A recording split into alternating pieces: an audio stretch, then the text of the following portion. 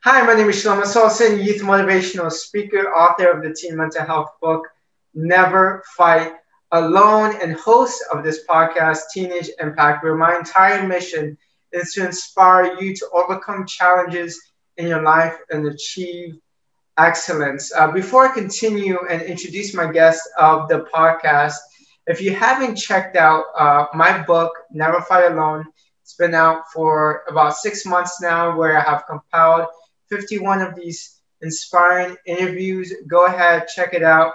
The link is in the bio. Now, I want to introduce a very special guest, my first interview in a while. Her name is Jennifer Littner. Now, Jennifer, she's a certified sex therapist and a human sexuality educator. She helps people who want a more vibrant sex life to speak openly, deepen their connection, and love energetically because she believes that you deserve to be sexually satisfied. Jennifer believes the sex life you desire is worth striving for. She also helps adults and teens overcome this awkward conversation and have more open conversations about sex. Today, she's going to go over why sex education is important. Welcome, Jennifer. Thank you so much for having me today, Shlomo. Now, Jennifer is right now in Chicago. It's not snowing right now, is it? No, it's not. All the snow just melted. You know, I've been living in Philly for about over a year, and there's been quite a few snowstorms in the past few months, and my electricity bill, I will tell you, it is pretty high. Yeah, the Northeast can get a lot of snow as well. Mm-hmm. Now, Jennifer, how long have you been doing this for? Yeah, I've been in the field for about a little over 10 years now. I started doing more public health, pure health education, then went into the therapy field, and then went back into get another degree in education. So I've sort of had my hand and foot in different places, as so to speak, was relating to both education and psychotherapy in the field of sexual health. Why do you think sex education is important for adults, for teens, and for, to have those conversations together? Why do you think that is important? Yeah, well, it's so important because it informs pretty much a lot of how we live our lives. Sexuality is this really broad thing. It's not necessarily what we do with our partners or we do with ourselves in terms of sexual exploration, but it's also how we identify, how we live in the world, how we interact with others. It informs, how our body works when it comes to going through puberty and reproduction, as well as many other things. So, being informed about sexual health and sexuality is sort of like being informed about how to drive a car, right? Like if at some point you're going to need a driver's license if you're going to want to operate it, and you're going to have to go to driver's education. And we prioritize that in our society, but how come we don't prioritize sexuality education? It's sort of a necessary piece that no matter how one identifies, it's important to understand these things that are going to be within your body and within other people that are going on. And it's really vital to us as human beings.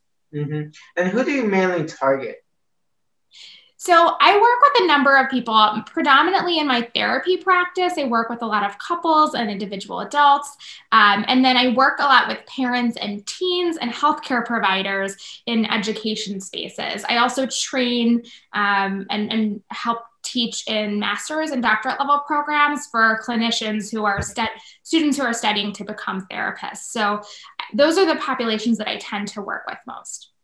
I'm sure you get some objections when trying to work with different individuals. What are some of those objections, and how do you typically get over them?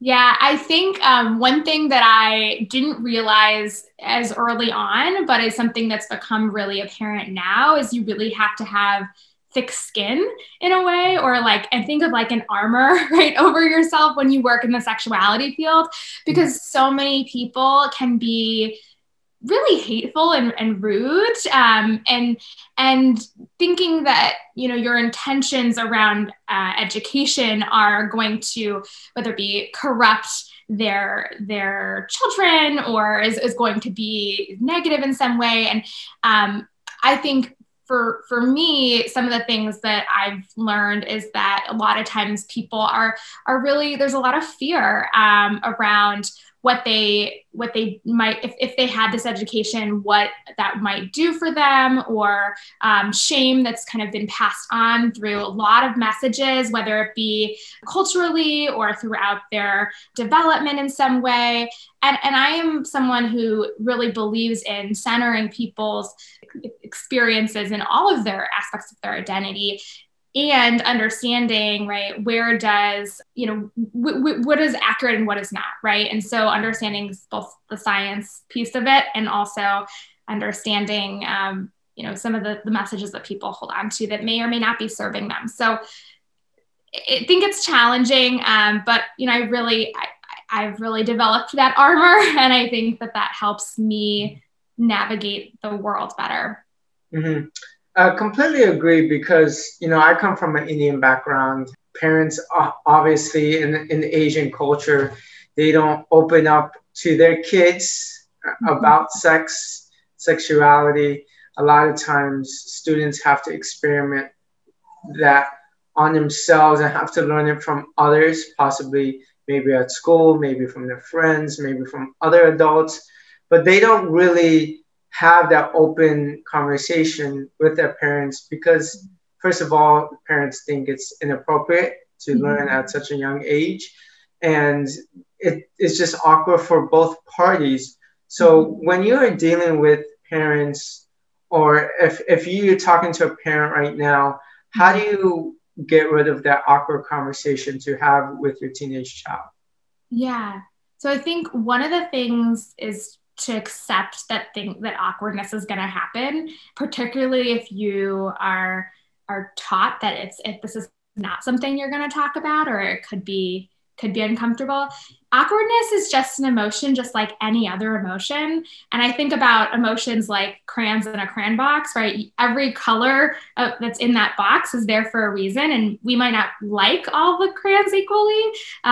But if we're, you know, completing a drawing, we probably need to use them all. So normalizing that awkwardness is going to be just present, and then gaining some practice. So I often have people, you know, come up with what they would want to share with their child, and then go practice it with another adult, or practice it in the mirror. And once you've said this a couple of times, you're like, okay, like I've rehearsed this. I feel a little bit more prepared, and the awkwardness might still be there, but you'll feel a little bit more efficacious or more confident in having that conversation. What age would you recommend having those conversations?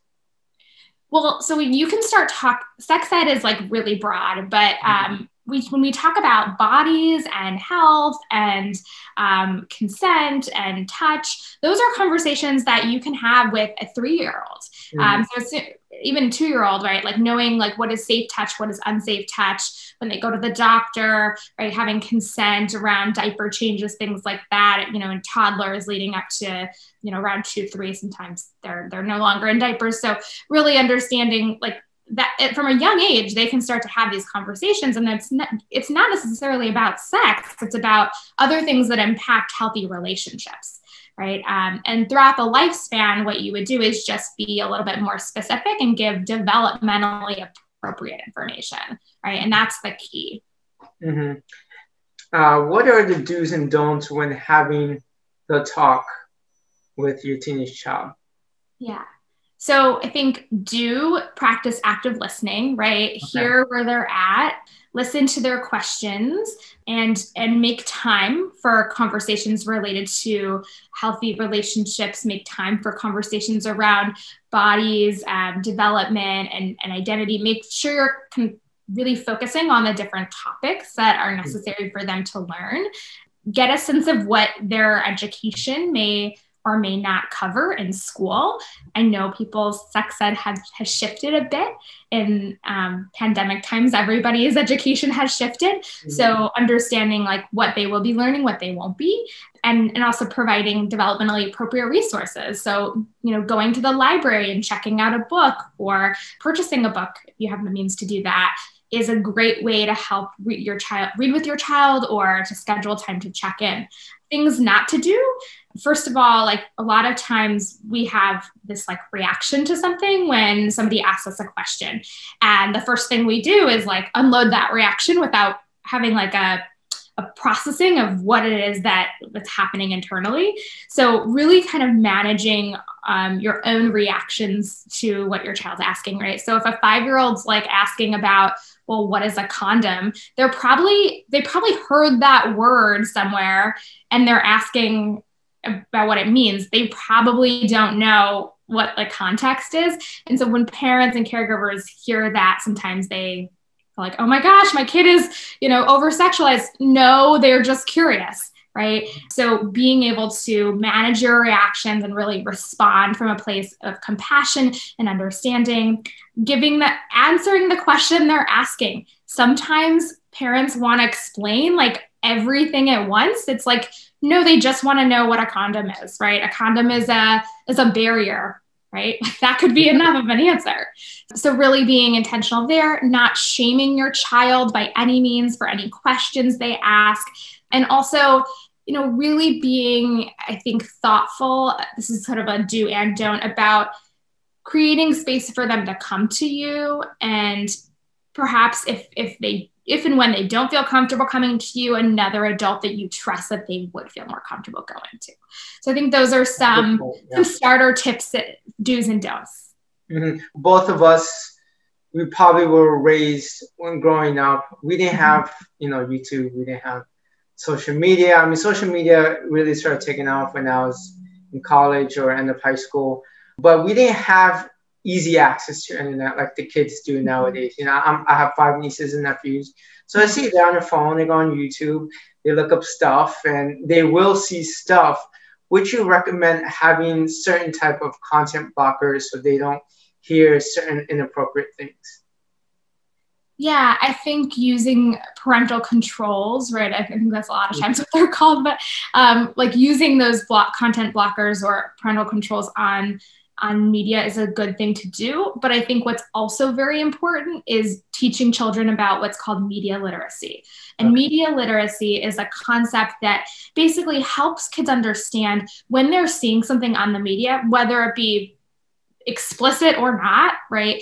Having an understanding of who created this advertisement or this commercial, right? So like who funds it impacts things. We think about this with research too. What was the message that they're trying to send? Does this like feel like it's replicated or applicable to everybody or just a certain type of person, right? Mm-hmm. Right. And so really kind of being able to unpack the media that they're consuming. And questions could start like, how do you think it feels to watch this? How do you think, it feels for me to watch this versus you versus your sibling or whoever? We're getting them to kind of bring in this social emotional learning with what they're consuming is a really important step, because ultimately what that will help you lead to a conversation about is developing realistic expectations. Mm-hmm. And a lot of what's fed to us via media is not that realistic. And so I think that's a good message to start with. And you've touched base on this a little bit throughout this podcast, but just to go a little bit deeper, what topics fall under sexual education and what age range do you feel is appropriate for each topic? There's a number of concepts that fall under comprehensive sexuality education, but we talk about anatomy and physiology, mm-hmm. talking about consent and boundaries and privacy, talking about media literacy like we discussed, talking about healthy relationships, what is healthy, what is not, preventing childhood sexual abuse and things like that, and wanting kids to understand that, identity, both like sexual and romantic orientation, as well as the gender identity and expansiveness. So different types of relationships. There's also like prevention of STIs and HIV and unintended pregnancies and pieces around reproduction. So there's a whole lot of, I could go on and on and on, but there's a number of topics, and many of these are not actually related to sex itself. And so I think it's much broader, thinking of it as like, sometimes as referred to as sex and relationship education. And like I mentioned before, really just being thoughtful about the what you're sharing and when. We can really think about the timeline for that, really starting with being able to talk with young children about like consent and safe touch, bodies and health as they're younger, working into talking about puberty and what to expect and kind of physical changes, having crushes, like those are things you would talk about in late elementary into middle school, being able to talk about protection and from STIs and contraceptive methods as they're in middle school into high school. And then, it's the complexity of things increase as they get older. So it's not so much you're kind of pulling themes from each of these topics, but you're sharing what's developmentally appropriate. So it's often like smaller phrases of things, and then you expand on the definition as they're older and talk about it in a more nuanced way. So I don't know if that answers your question, but it's a long process. It's not one conversation, it's many conversations. What resources are available? You've mentioned the library. Are there particular books, organizations you should go to, particular websites you should visit? What resources are available for both teachers, parents, and teenagers? Yes. One resource that actually I created is called Building Ease, talking about the birds and the bees, which is an online course for parents and caregivers who want to learn how to kind of manage the awkwardness and be able to share and educate their children on these important topics.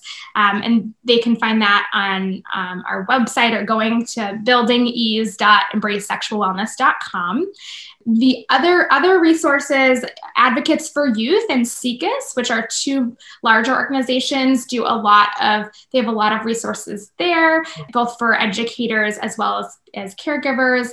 Amaze.org has lovely videos that are animated and great to share with children, and they're developmentally appropriate. So they're short, like mini clips.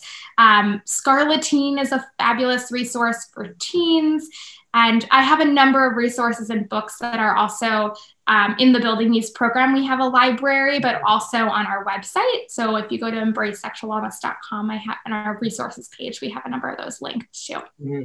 Now, we've talked a lot about tips for adults. Now, let's go into tips for teens. Yeah. If you come from a background like I did in an Asian culture where it's kind of parents don't open up to you, you don't really know much about it, how can you take the lead on opening up those conversations with your parents and your loved ones? Yeah, that's a really important question. And I think, it's going to vary from teen to teen based on your family history and how or culturally in your family it's addressed. But I think, being able to say, I'm looking for resources on how to learn about my body as it's changing. For example, like, can you help me? Can we look together, right? Where would you recommend we go? That might be one question to ask a caregiver. Now, for some teens, they're not going to feel comfortable going to their parents, and I totally understand that. I think the best thing to do would be, do you have access to a library? Are there books in your library that you can check out? That's a great place. You can also, like I said, go to scarleteen.org. I think connecting with sexuality educators, resources can be great, but really I would prefer that for teens to find a trusted adult, to whether it be a teacher, their parent or caregiver, or someone else in the family that they, even if it's an older sibling, and saying, I'm really trying to understand more about, gender identity, or really I want to understand how does the body work? What is a period? What is menstruation? Mm-hmm. Those are important questions that kids will need to learn about. And so finding a trusted adult is a good step. Mm-hmm. How do you handle insecurities and feel like you don't know anything compared to your peers? Yeah, that's a tough one. I think a lot of us feel insecure throughout our lives, and it's normal as a teenager to feel insecure, because you're figuring out who you are and your identity is consistently developing. And so first, like, recognizing that you're not alone, mm-hmm. right? That feeling insecure is about feeling unsure, and that we develop certainty through experience. So I remember listening to your podcast about making failure being nothing is a good thing. And I think about how, a lot of times I think as an educator, through error activated learning. So this process of, we're going to make mistakes. We're not going to know it all, and we're going to learn from it. And that's okay. And that's actually a good thing. And so just reminding oneself that, like, even though you don't feel secure now, doesn't mean you're always going to feel this way. And maybe asking, what would help me feel more secure in this moment? What could I do? Maybe it's telling myself that, or telling yourself that, today this feels really uncomfortable, but it's not going to be forever. Or maybe it's, can I find a resource, or go do some research on this topic, or can I talk to a friend or a caregiver about what I'm dealing with? And I think those are some things that I would encourage people to do. Mm-hmm. Great tips.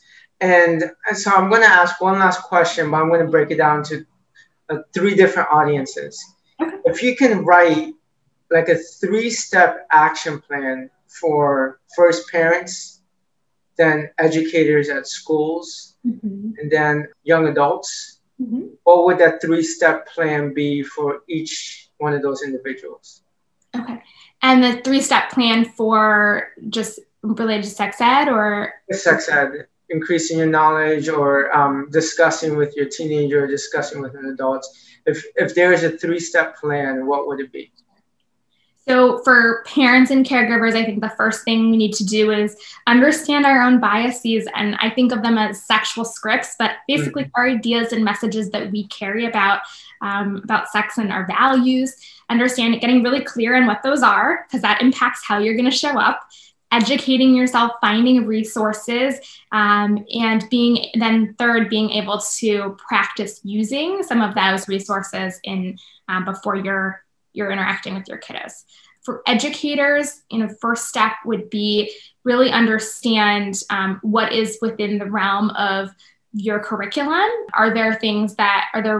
Sometimes there are restrictions on what educators can provide, but understanding, what that curriculum entails, and if it's truly in line with comprehensive sex ed, or does it need to be, is there ways for modification? Like, what is kind of your role there?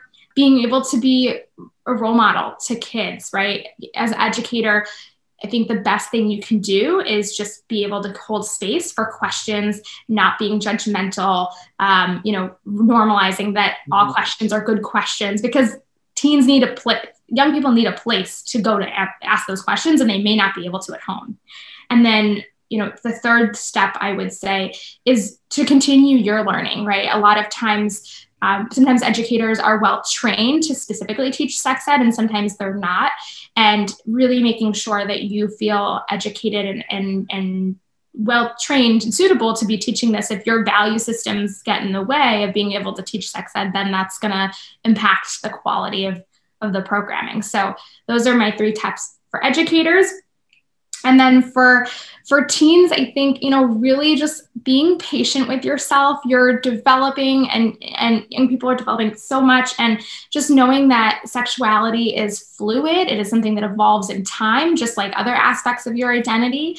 You may identify one way at one point in time. A year later, that may change. That's okay. So being patient with yourself. Again, not being afraid to ask the questions that you need to ask, and look for do some research and connect with the resources that you need. And I think third, just being really compassionate to yourself and to others.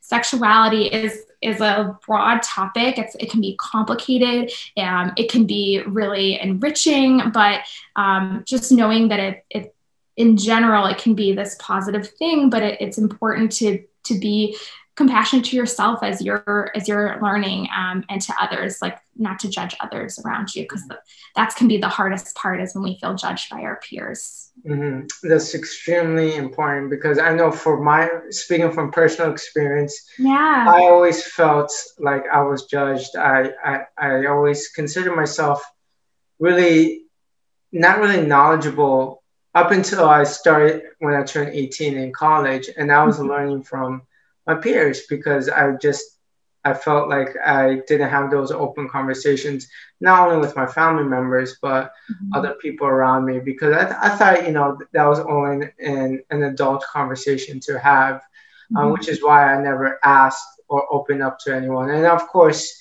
YouTube and Google wasn't used as an educational resource back then. When I was in high school, I didn't even have a laptop. We had those desktop computers for each family. One last question. My whole brand is based off of resiliency. My presentations I provide to school is about resiliency. My podcast is about resiliency. How would you tie in, and this may be a tough question, but how would you tie in sex education with resiliency?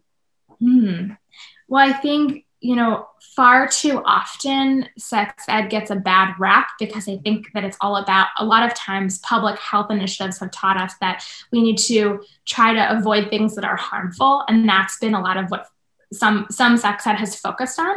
And I think that what's more important in terms of resiliency is thinking about, if we can teach people, and I mean, not just children, teens, but adults, everyone is more informed about sexuality and their bodies and how things work and their identities, right? That can actually enhance resiliency and have the ability to potentially really increase our satisfaction, our relationships, and our well-being. It can make us have greater ease in the world, right? And I think that's something that all of us want, right? Is we want to be able to connect with other humans. We want to feel more confident in ourselves. And that's really what my research is all about. But I've seen this happen in my therapy office and with clients I've worked with in educational settings too. So my hope is that in order to be a resilient sexual being, right, that also means being informed, being aware, right? And being really, really kind and patient with yourself as you're on your learning journey. Good point, because when you're more educated, you're able to implement some of those practices. And when you're able to implement some of those practices, you're going to have a higher quality life. And when you have a higher quality life, you will be more fulfilled. And when you're more fulfilled, you're able to overcome some of those challenges that you're facing in life. So great point. And Jennifer, where can people find you? Yeah, so they can find me at embracesexualwellness.com or Embrace Sexual Wellness on Instagram and Facebook. And yeah, feel free to get in touch with us if you have any questions, or we have some resources, and I'm sure we'll link to the podcast when it comes out. Okay. Thank you, everyone, for tuning in to Teenage Impact. If you're tuning in for the first time, go ahead, subscribe to Teenage Impact, rate and review, because I'm trying to impact as many people as possible. So go ahead, like, comment on YouTube, rate and review if you're on Apple Podcasts. And so until next time, thank you for tuning in. Peace.